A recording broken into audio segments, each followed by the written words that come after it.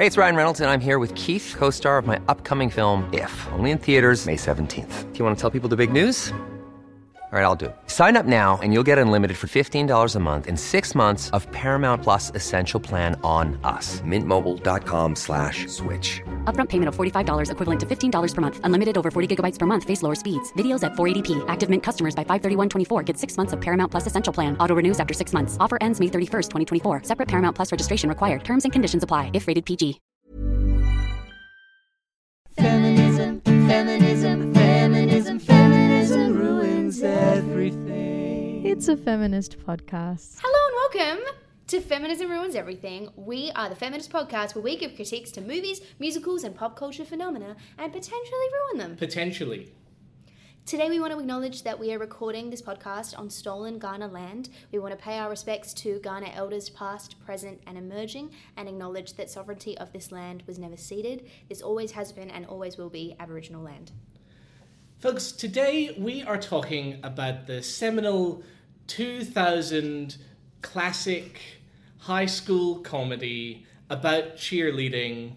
You know the one I'm talking about because you've probably read the title of this episode. It's Bring It On! It is! I like to think of this, the way that I think of this as the seminal cheerleading work is like the other cheerleading movies that reference Bring It On.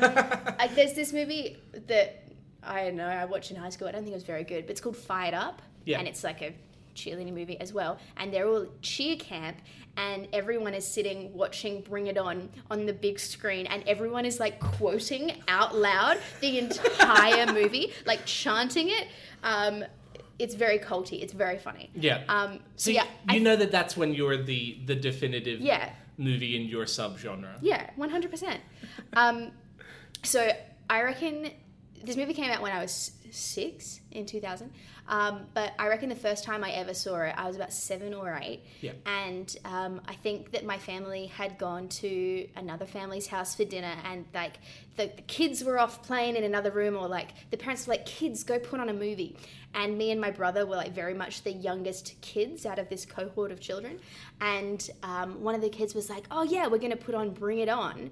And I remember like going to ask my mum for permission to be like, oh, just so you know, like they're putting on a PG or maybe even potentially M-rated movie. Like, is that okay? And my mum, like, being a bit wary of it and but being like, I don't want you to be excluded from the children. And so, like, 7 or 8-year-old me watching Bring It On being like, oh. Like, quite mature content for a small child. Oh, yeah. Very much so. But ever since, have loved this film. That's wonderful. My experience with this film is that I watched it yesterday for the first time. And somehow, I've just missed it somehow, but I've also missed, like, knowing what it was. I knew it was about cheerleading, and I knew that they were spirit fingers, and that was about it. There are so many, like, cultural things that come out of this. Spirit fingers, it's cold in here. Yeah. There must be some insert thing here in the atmosphere. I'm pretty sure that my primary school basketball team sang that. Once again, an example of a privileged school taking from an underprivileged school and utilizing it for their own. And interesting. So even though, I mean, we come to this movie from different perspectives, me having grown up with it, you having just watched it, even though this is one of my like childhood staple favorites, watched it back yesterday and was like, whoo! It's got some dicey aspects to it. I was taken aback by the opening of it. Because again, like I went in mostly blind. I'm like, I know this is about cheerleading. And the first thing that comes up is like all the cheerleaders on the basketball court performing a very quite sexually explicit cheer, making references to the fact that they, I'm sexy. I'm cute. I'm popular to boot. I'm bitchin'. Great hair. The boys said liked it. I'm going to stop now. Like everything, but like every other line is about like how guys want to touch them and do things to I swear I'm not a whore. Yeah. And I'm just in there going, oh, I did not expect this. Is this what the rest of the movie is going to be like? I just imagine 7-year-old me watching that, and my mum just like peering in to be like, how's she doing with the mature content, and that being on the screen, and my mum being like, what have I done? Oh no. Oh, classic. But it doesn't open well. I would say it kind of takes every cliche about cheerleading and how cheerleading is presented in media and kind of shoves it into a 2-minute dream sequence. Turns out to be a dream sequence. Yeah. Not sure if that makes it better, but it's like it was my first exposure to the movie, and it caught me off guard, and then I was very wary for probably the next 20 minutes until it kind of found its groove. I think it definitely improves throughout. Yeah. And we were talking before we started recording about the fact that I think that the audience goes on the journey, and this might have been the intention of the way that they presented it, that early on you see cheerleading as like a bit, I don't know, frivolous, peppy, hypersexualized, and that's kind of how it's presented early on, and then throughout you kind of come to appreciate it for the like hyper athletic elite sport that it is. And you kind of go on the journey that Torrance wants everyone to come to appreciate, that it's not this like frivolous jumping up and down showing off your tits thing. It's, you know, it's an elite sport. However, I find the first, say, 15, 20 minutes of this movie quite hard to get through. Yeah. Because I definitely made the majority of my notes early. Yeah. And then by the end I was like, okay, I think it's becoming less problematic. I sort of like... It certainly eases into it. later on. And I again, like, I wonder if that's like a deliberate thing, because I guess like cheerleading has a... maybe like a stigma surrounding it, and kind of like it's associated, especially in media, especially in like movies set in high school, cheerleading is associated with a certain type of person, and it's just kind of like jumping around and not really anything to think about. And then as the movie progresses, it kind of like shatters those expectations of what cheerleading actually is and what actually goes into the performance of it. And so I wonder if they're deliberately setting it up to subvert those expectations. But I wonder if it sets it up too much and too harshly. Because, yeah, there's we see some very problematic, sexist, homophobic things happen very early on. Yeah. So I think the biggest thing that really like caught me off guard and made me feel very uncomfortable by this film is the fact that a lot of it is really around the sexualization of the cheerleaders, right? So it's a lot about the way they look. It's a lot about their personas and their very, revealing costumes, etc. And the thing that I was really uncomfortable with throughout was going, these are meant to be high schoolers. Like, I recognize that the young women who are playing the squad, like, I'm sure quite a few of them were adults, like, definitely on the younger end. Yeah. But, I'm pretty sure that Kirsten Dunst, I don't know if I'm saying that right. Am I saying that right? Kirsten Dunst. Kirsten. I would say Kirsten Dunst. I think that she was 17 when they started filming, so, like, she was... a minor. Still a minor, yeah. And there were just so many moments where it was either something that was professed by the cheerleaders themselves or was put on them by commentators or external people looking in to be like, oh yeah, cheerleaders are sexy, short skirts, yeah.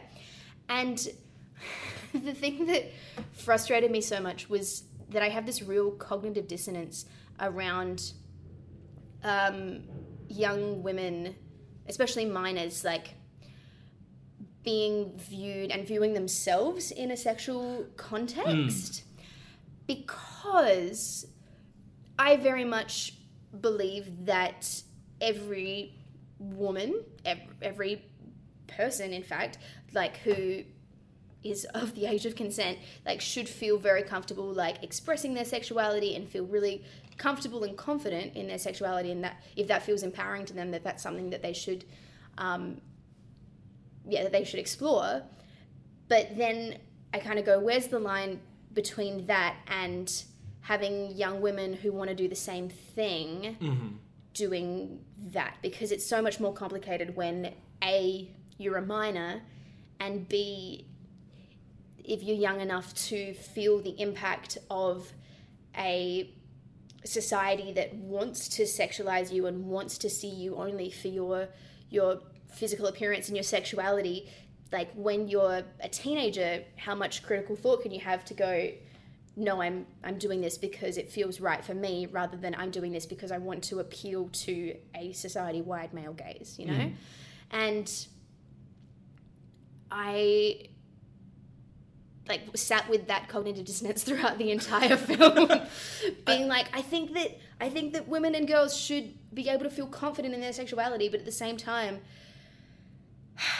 it's really dicey when there are onlookers who are, you know, especially in a heteronormative sense, like male adults sexualizing teenage girls.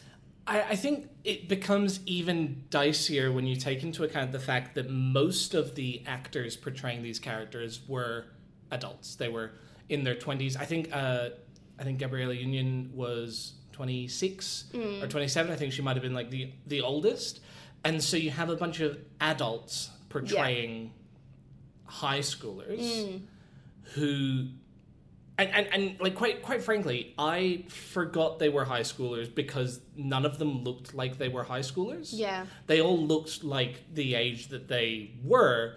And so every now and again it would flash up with like, they're from whatever high school. And I'm like, oh yeah, they're high schoolers. But the movie is not framing them as such. They are portraying them as like highly sexualized adults. Yeah. And there were so many moments like the car wash scene where all of the women are in bikinis and you have like a close-up of one of their chests before the love interest kind of looks at their face. Yeah. And I'm like, but she's supposed to be 16 or 17. Yeah. And the fact that the line there is, hang on, I wrote it down because it made me feel uncomfortable. Oh, I think I wrote it down too. She's making money from guys oogling my goodies. Yeah. Which, again, in a different context, I would say own it, exploit the patriarchy. Go listen to our Chicago episode if you want a full in detail analysis of that. But it's so different when those people are meant to be portraying teenagers and meant to be portraying minors. And it's weird because... even like ages of consent and stuff are really arbitrary lines in the sand. Like people mature at different rates, emotionally, sexually, physically, etc. But also that line in the sand is there for a reason, even if it is arbitrary. And I especially feel that when you're talking about young women who have grown up being conditioned by a patriarchal society, that it's very, very hard to find the distinction between what you're doing to empower yourself and what you're doing to appeal to what that patriarchal society wants of you, which is a hypersexualization of you. And I mean, that's still hard to navigate as an adult as well. Yeah, of course. I'm not saying that, you know, you turn 18 and bam, and the dirt is gone. Like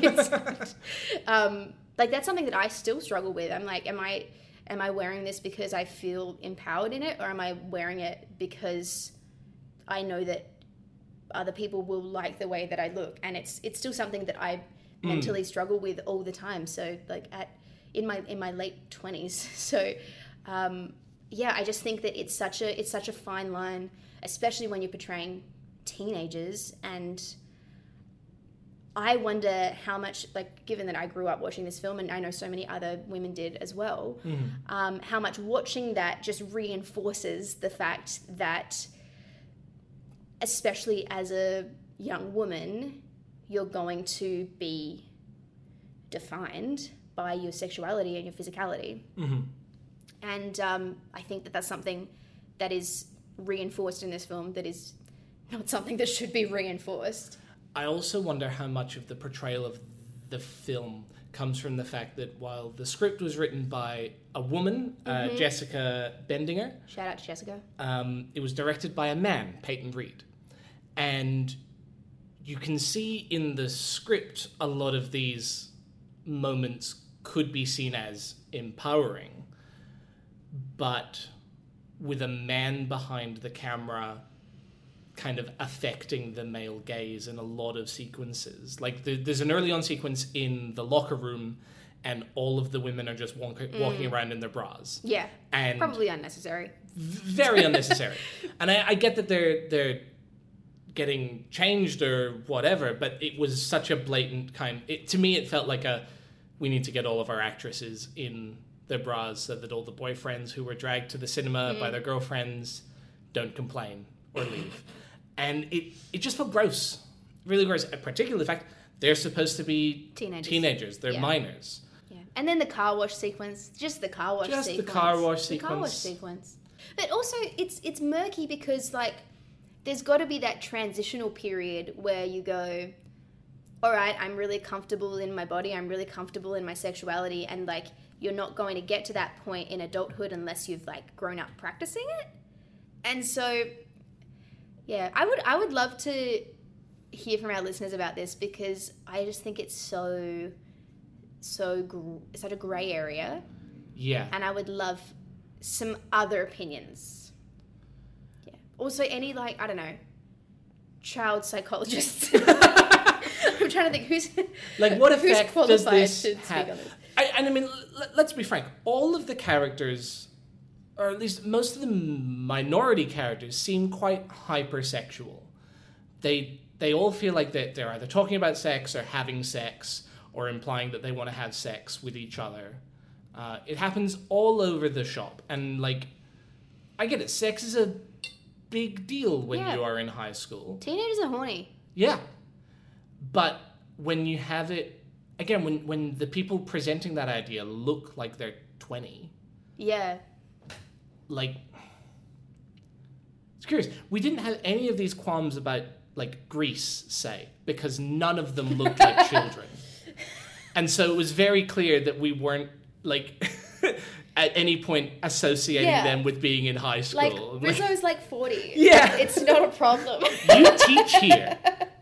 You teach here and you put on the T-Birds jacket and you try to blend in. Yeah, like when Sonny has the conversation with the teacher and they look like they're the same age. Oh, classic. There's a line at the end of the film, and I want to say that the film gets better. I guess, again, I wonder if they're setting up these expectations to subvert them as they go. I think that's giving it too much credit, to be honest. I think it is. But the depiction of cheerleading itself goes from this hypersexualized titillation kind of thing into athleticism. And the finals that they all get to, it's very much, this is an athletic performance. Yeah. However, as they're walking in, the commentator, the very adult male commentator, says this line: "In high school, I couldn't pay a cheerleader to talk to me, and now I'm surrounded by them. Any sport that combines gymnastics, dance, and short skirts is okay by me." He then goes on to commentate, "These kids are feeling the pressure," highlighting that he knows that the people wearing the short skirts that he is such a fan of are children. I think that's where I'm going to close my commentary on this because it makes me mad and it also confuses my brain. So I'd like to stop talking about this now. I actually just thought of a point that I think is important to bring up. Point away, my friend. So in probably one of the most iconic scenes of the film is when they hire the choreographer. You watched it for the first time yesterday. How do you know what the most iconic scenes are? Because these aren't spirit fingers. Oh, okay, fair enough. These are spirit fingers. Unless it's an audio medium, no one can see your spirit fingers. But I can attest, they're very good spirit fingers. Thank you. No worries. Thank you.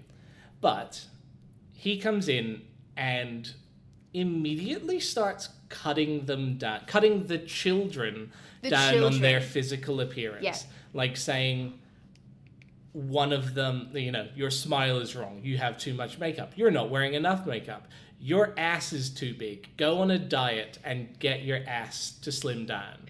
Yeah. And I'm like, obviously he is not portrayed as in a sympathetic light, and we are not supposed to be on his side.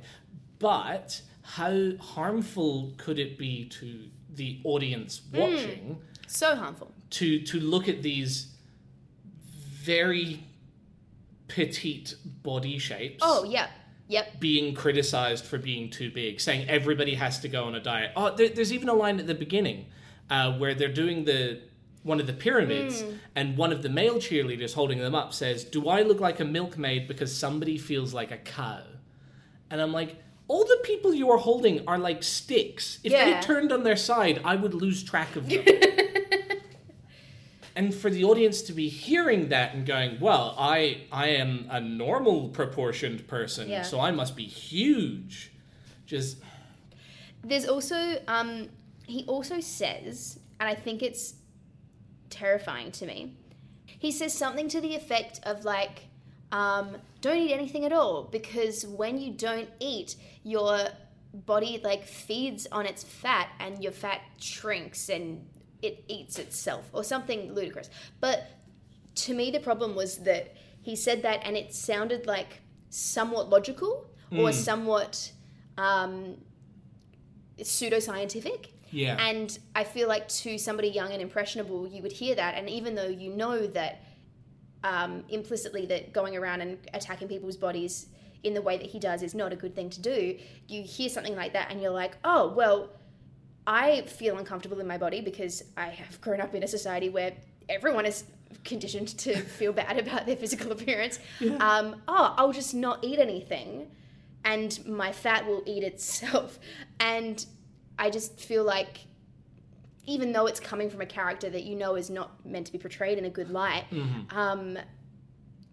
some of the stuff that he spews, I think, could still have really harmful impacts on impressionable viewers. Yeah.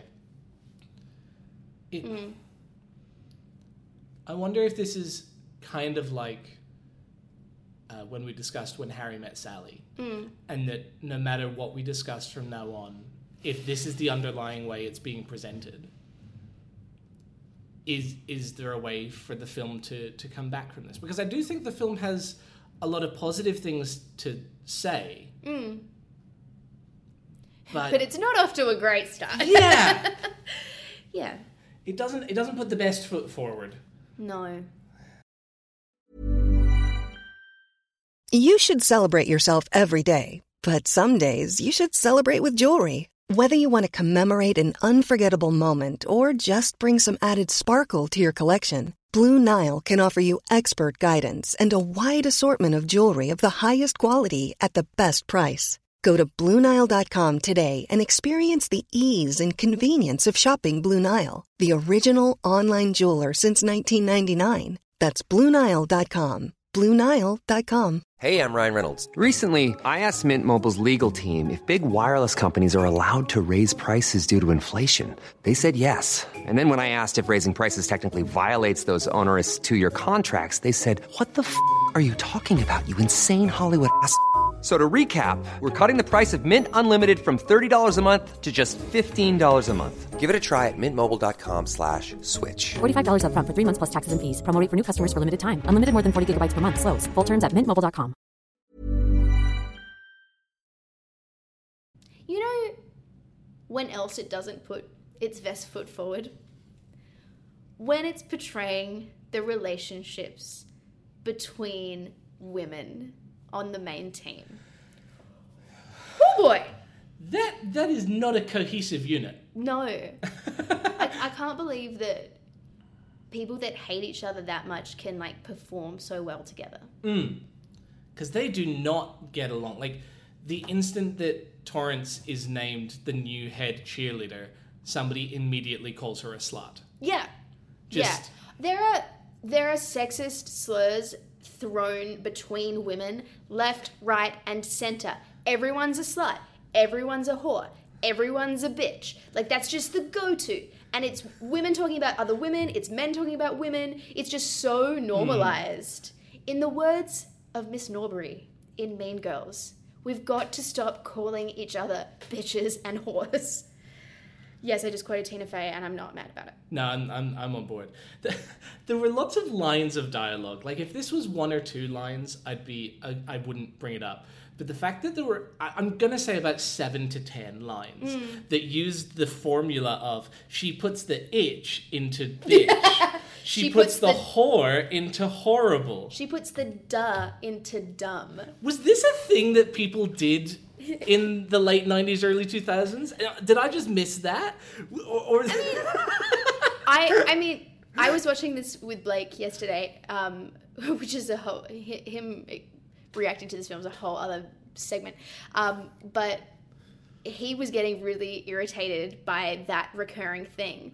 And I was like, that didn't seem out of place to me. That just felt like a normal way that people talk in late 90s, early 2000s movies. Like, it just seemed normal to me. Maybe I'm a basic bitch. Sorry about it. It just... Yeah, that... It just stood out again. Like, maybe because, you know, I wasn't in cheerleading circles, so I wasn't ever exposed to it. Yeah. Maybe that's what it is. But also, it's not just like the sexist things that people throw at one another. There's just casual homophobia everywhere. Like, the number of times that someone, like, I'm about to use some homophobic slurs, just a heads up, I'm quoting dialogue, I'm not trying to aim this at queer people. The number of times that people are casually like, oh, you're a fag, you're a dyke, or just like said that about somebody else behind their back was just, I lost track. The moment that kind of stood out the most to me is when one of the male cheerleaders is questioned about his sexuality in like a genuine kind of like, oh, are you queer kind of way? And he's like, yeah, I'm queer. And the way that... No, he says, I'm controversial. But the way that he's asked is when Missy says, oh... Do you speak fag? Yeah. And I'm like, oh. And you could see the intent behind it. There was like no malice. No trying to like put him down. Just in a kind of like, I'm learning about my new friends. Yeah. And that was the acceptable way to ask that question.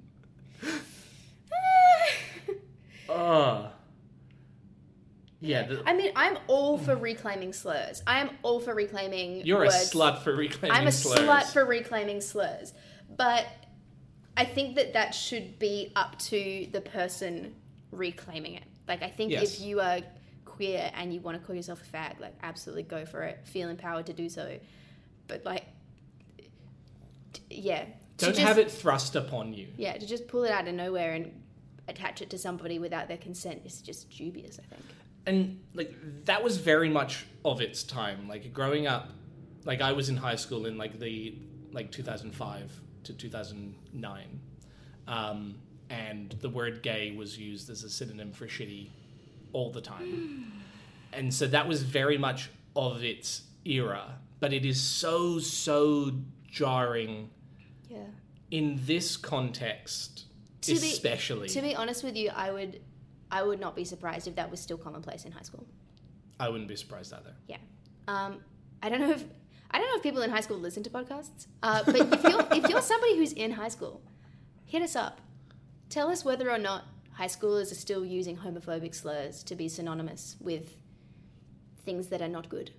Because if so, and also if so, if you're listening to this, you're probably like on board the feminist train, or you hate listening. Whichever way, it's fine. We still get ad revenue.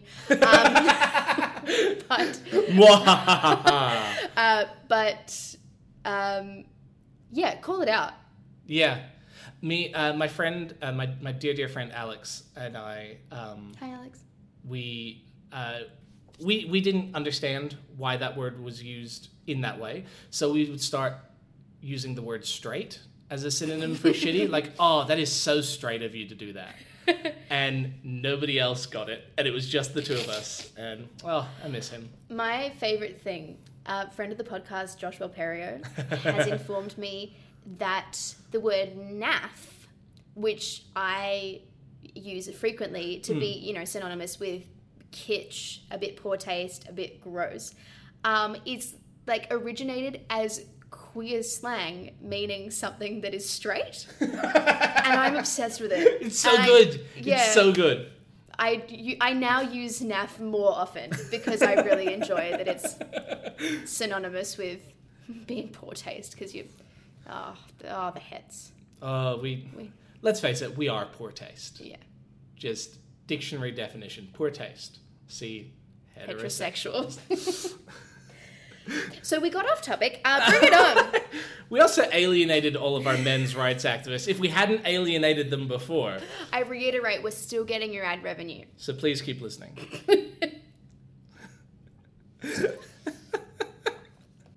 Speaking of queer slurs, that ties in very well to our next talking point, which is about the rampant toxic masculinity in this film. Like, holy heck. And there are two sides of it. There's the, oh, you're a male cheerleader and you're therefore gay and that's a bad thing. Which is the, you know, put forward by the jocks. And I guess to some degree that is critiqued because the football players that you see in this film are not portrayed in a good light. They're portrayed as like really terrible footballers. Like, everyone cares more about the cheerleaders than they do the football team. And like, they're presented as being kind of stupid and non-nuanced, and you don't like them. So it's not like you take that perspective on board and run with it and go, yes, cheer, synonymous, gay, synonymous, bad.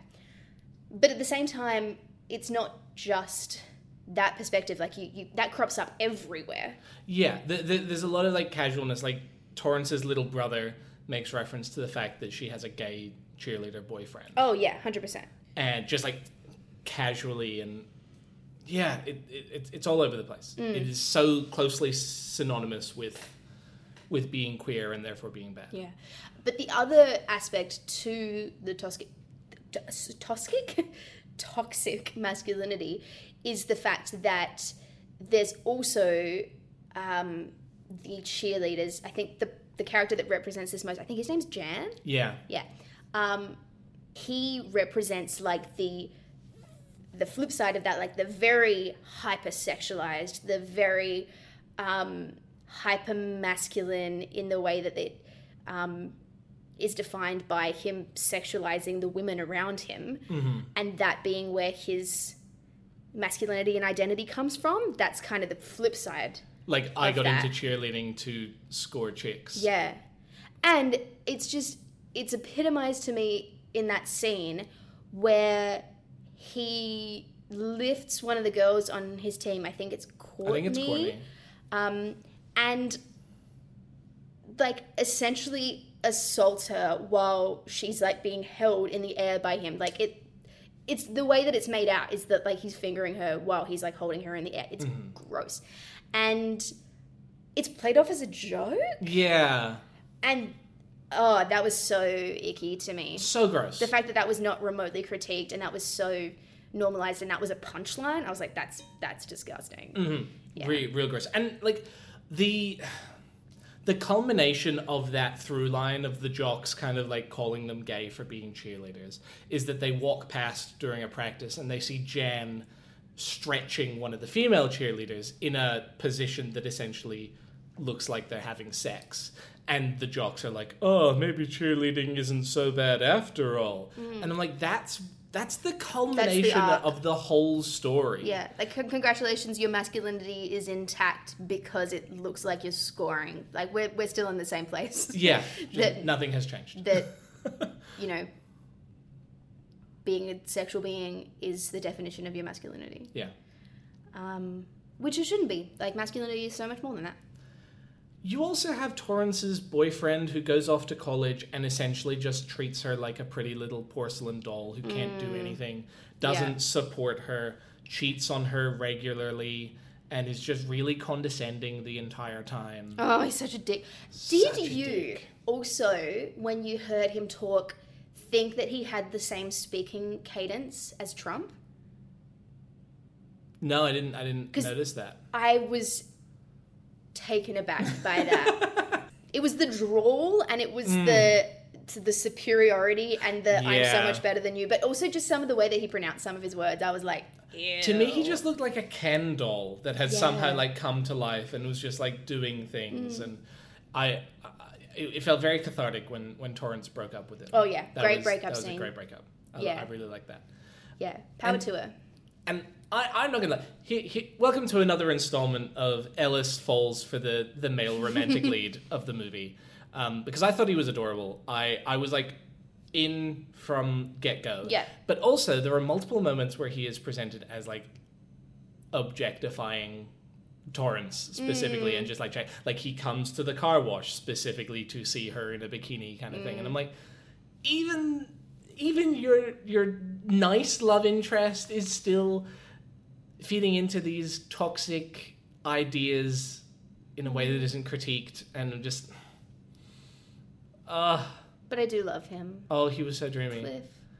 Bless him. Cliff and his guitar, and I was just like, I felt seen. I think the nice thing about him is that he is the one offering of a man that doesn't subscribe to toxic masculinity. In some ways, not others. Yeah. Like you see that he has a very strong like musical side, and that's lovely, and he's like into his literature, and he's into his actually prides himself I was going to say prides himself on his intellect, but then I was like, no, some men need to do that less. He prides himself on his individuality, at least. Yeah. Like, he doesn't kind of subscribe to what is cool. He likes what he likes, and he writes a ridiculously wholesome Oh, the song love is so wholesome. The song is so wholesome. That's a very wholesome sequence, and I'm all on board with it. And it was actually the one moment that I felt that they were teenagers. It's the one part of the scene where I'm like, yes, you are a kid in high school. In the mixtape. The mixtape is real cute. I want to talk about... I think in a barren wasteland of not great queer representation and not great representation about healthy, positive masculinity, the one moment that I was like, this is wholesome, I'm so behind this, I'm obsessed with it, is the part at the very end when they're at the cheer comp and the other kind of main male cheerleader, I think his name's Les, is waiting for this other team to come off the mat, and he greets this other guy who's just performed his routine and is like, hey, I really like that lift you're doing, that was amazing. And they have this like beautiful, gorgeous, innocent, like flirtatious moment between the two of them, and it's not a punchline, and it's not something that he is ridiculed about. It's just like this sweet moment of like these two sweet men flirting with each other, and it's adorable. It's and very I was adorable. like, at one point where they're like, hey, this is actually a nice representation of queerness. That is the one time. The one. Because the rest does not make up for the homophobic slurs left, right, and center. Yeah, the rest of the time everybody's just calling Missy a lesbian because she is slightly alternative. Yeah. No, not about it. Let's talk about the Clovers. Oh, because we haven't brought them up yet, and I think they are probably the most important part of the film. 100%. And I think the reason we haven't really brought it up at the moment is because we don't really feel qualified to discuss race relations in depth or with any sort of real nuance of having experienced it, because we're both very white. So white. I think it was my impression, anyway, not having lived experience of racism, that I felt like the one part of the movie that was actually handled with a fair bit of nuance and some probably not perfect, but like some level of sensitivity was the racial dynamic between the two teams. And where everything else feels like a bit surface level, it actually felt like there were some layers there. You know? This is this is kind of like the thing that the film wants to portray. Yeah. And again, I'll preface this by saying I think that we should aim to like seek out the perspective of somebody who actually has lived experience as a black person in the world. But from my perspective, there were a couple of takeaways from the racial dynamic side of the film. One being, I think,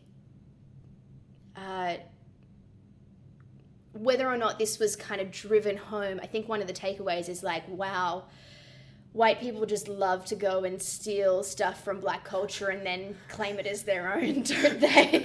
But for those of you who don't know, it comes out that the routines that Torrance's team, the Toros, have been using have been stolen from this inner city school in East Compton. Yeah.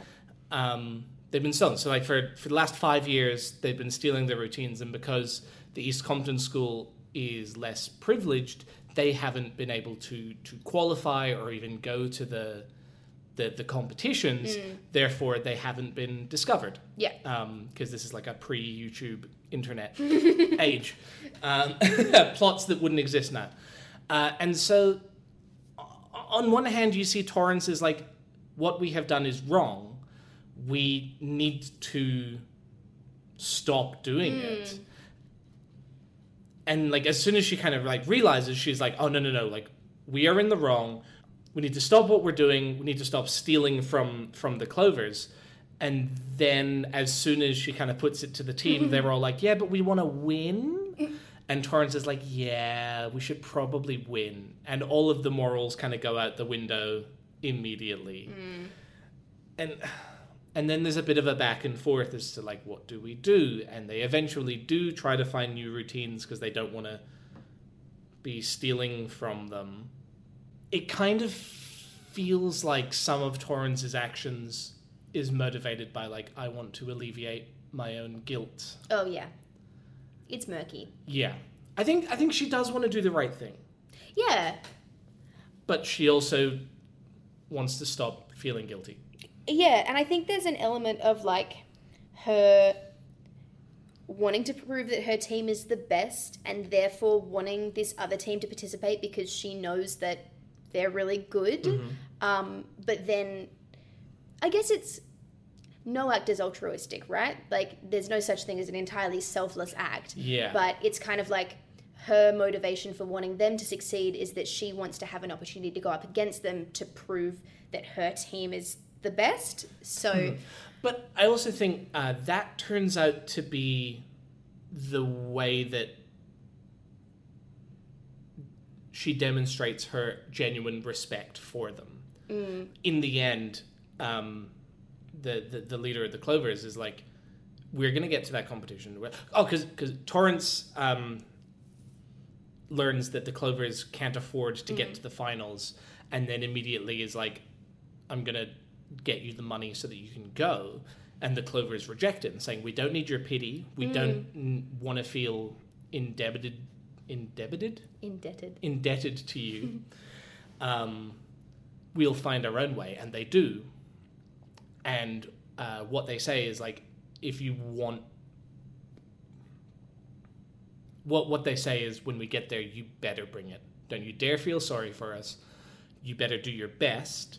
And if you genuinely respect us, you will try to beat us because we're going to beat you. And by the two captains kind of coming to that understanding of like, no pity, no nothing, I'm going to treat you like the equal in the competition. That's the best. That's what the film posits is the best way to kind of go about it, so that everybody feels right. I suppose, and again, I would be interested to hear the perspective of, I'd love to hear a black voice on this. Yeah. But something that I was a bit cynical of was the fact that there's this like poetic justice at the end, right? Where the Clovers win the national championship, and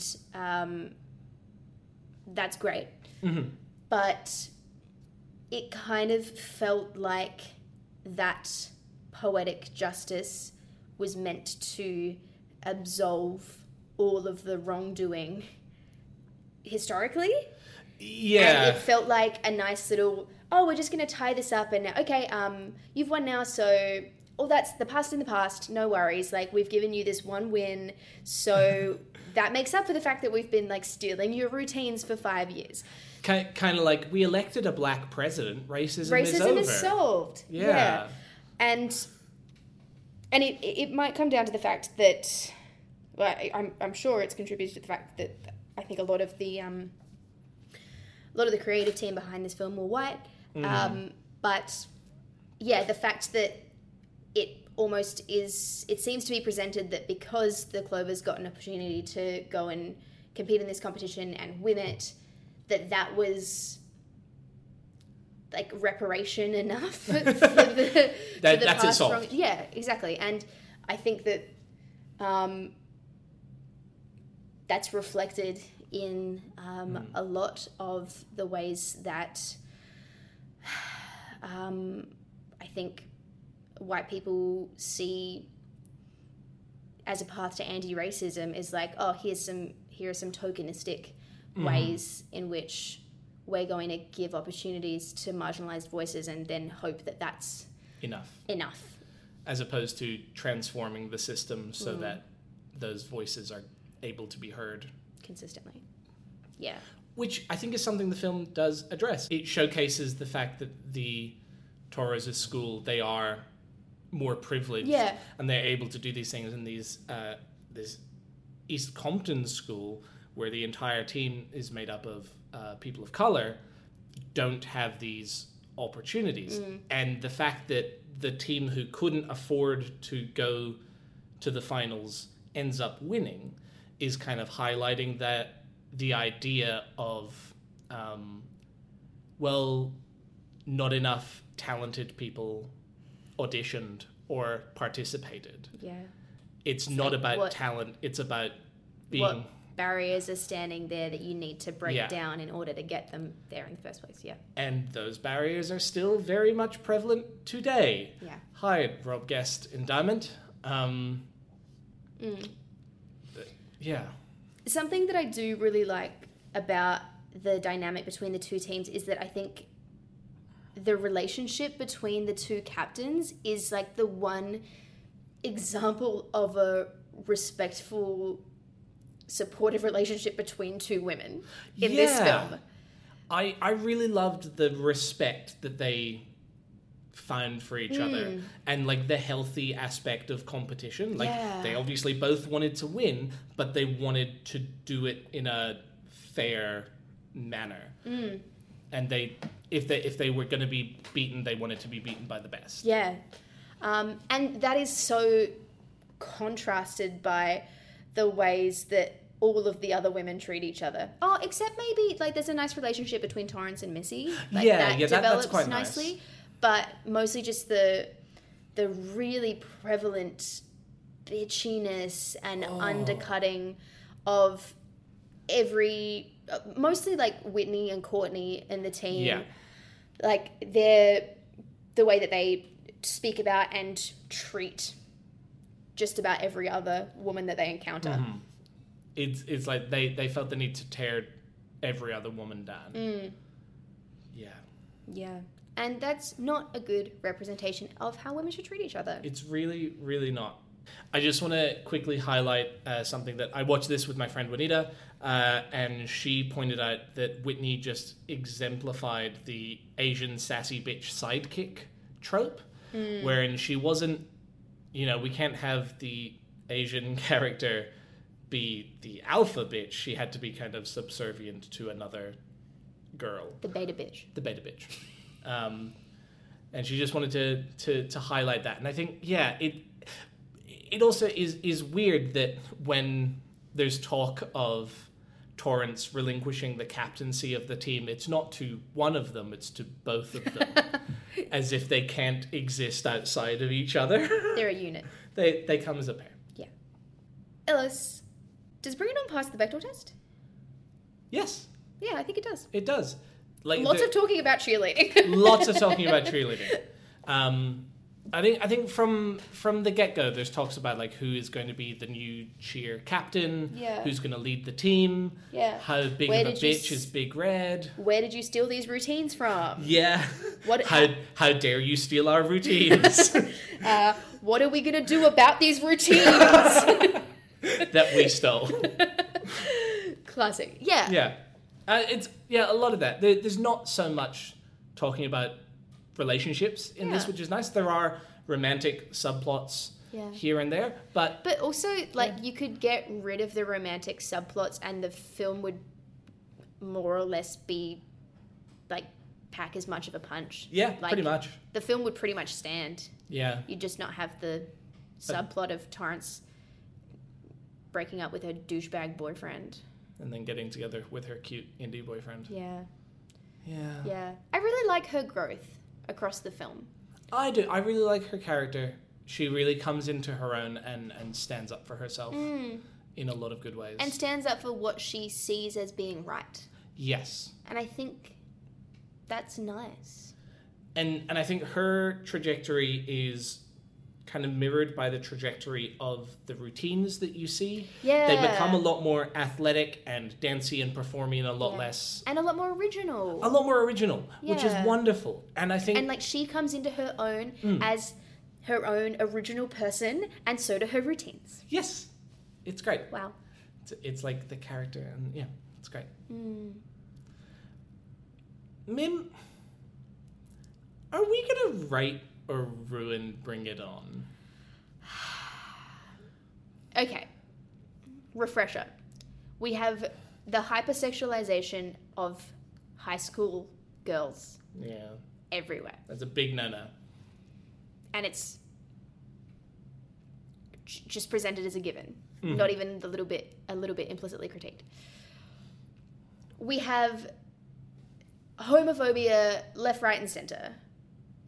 We have women treating each other terribly left, right, and center. There's also, I didn't mention this before, but there's also like a lot of ableism as well. Oh, yeah, the R word gets used a few times. Yeah, and just no. Like there are a whole bunch of jokes about the character Carver who gets injured and breaks her leg. And there's just a lot of ableism around that as well. So just slurs that are derogatory towards many minority groups, just everywhere. Scattered everywhere. Normalized and casual. Yeah. We see a gross character getting on a cheerleading team so that he can inappropriately touch the women on his team who are meant to be like trusting him with like literally their lives. Like if you're going to throw someone up in the air and like, you know, if you're going to be engaging in like dangerous lifts, as like one of the characters injures herself gravely because she fell while doing one of these lifts. Yeah. If you're going to lift somebody in a way that is really dangerous, there's a baseline level of implicit trust in that. Yeah. And if you're going to break that trust by then assaulting them in the process, messed up. So messed up. Gross. And I guess on the flip side of that, we have a comparatively nuanced racial dynamic between the two teams, and we see, I guess, a bit more in-depth commentary about the ways in which white people take black culture and claim it as their own without respect for the culture that they are stealing from. So I think that I don't think you can come back from all that other stuff. I think, yeah, as much, and particularly for, this was what, 2000? 20 years ago. For a movie that came out 20 years ago, the way it handled the relationships with race and privilege seemed quite nuanced compared to kind of what was happening at the time. But everything else is so normalized and just drags it down. And again, like we do not feel like we are the right people to comment on how the race relations were handled in this film. And even though it seems like it was good for the time, it probably has not aged as well either. I think it's interesting to note that there is a Bring It On musical, which came out in the 2010s-ish. Yeah. And interestingly, the musical is called Bring It On the Musical, and it's about cheerleading, but it has a completely different storyline. Yeah. Like, all the characters are different, the plot is different, the storyline bears no relation to the source material, in inverted commas. And I wonder whether they looked at the movie and went, we can't, in good faith, make a musical based on this plot line or that represents this, because there are so many elements to it that don't hold up by modern standards. Yeah. I'll just call my mate Lynn. I'll just ask Lynn Miranda. Like, Lynn, what was happening Lynn. in the writer's room? Just tell me all about it. You're not busy, right? No, first name basis. Lynn. Lynn Mim. Ellis, I think we've got to ruin it. I think we do. And I don't know why it feels bad to ruin it, but to me it feels bad that we're ruining it. No, I'm feeling pretty good about it. Okay, fair enough. I can't get past sexualizing teenagers. Yeah. And normalizing that. Yeah. It's so vastly normalized and highlighted. Yeah. As well. It's like a selling point almost for the movie. But also, I feel like there are a lot of grey areas in this film, and I would love to get some audience perspectives on it. So chime in, audience. Listeners, if you would like to get in contact with us and tell us your thoughts on Bring It On the movie, the first one, not any of the multiple sequels. Well, like 5 or 6, all straight to video. Ellis is going to tell you how you can get in touch with us. Well, you could send a message. Send a message by finding us on Facebook. That's my favourite one. Find us on Facebook. We are Feminism Ruins Everything Dash. It's a feminist podcast. You can find us on Instagram. At Feminism Ruins Everything Pod. Or if you like what we're doing and would like to support us financially, please check out our Patreon. That's patreon.com/Feminism Ruins Everything Pod. If you donate $10 a month, you get to pick the topic of an episode, and we'll work it out with you, and it'll be lots of fun and really great. So thank you all very much for your support. You're awesome. Have a great weekend. Take care, everybody. See you next week. Bye. Feminism ruins everything.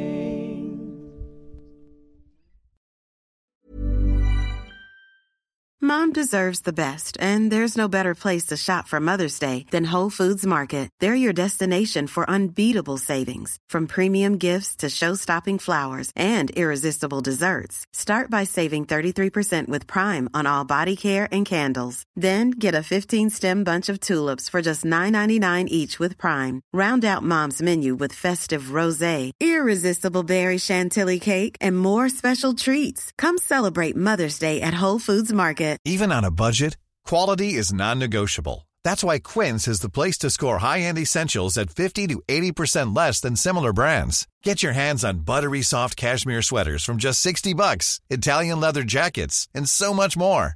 And the best part about Quince, they exclusively partner with factories committed to safe, ethical, and responsible manufacturing. Elevate your style without the elevated price tag with Quince. Go to quince.com/upgrade for free shipping and 365-day returns.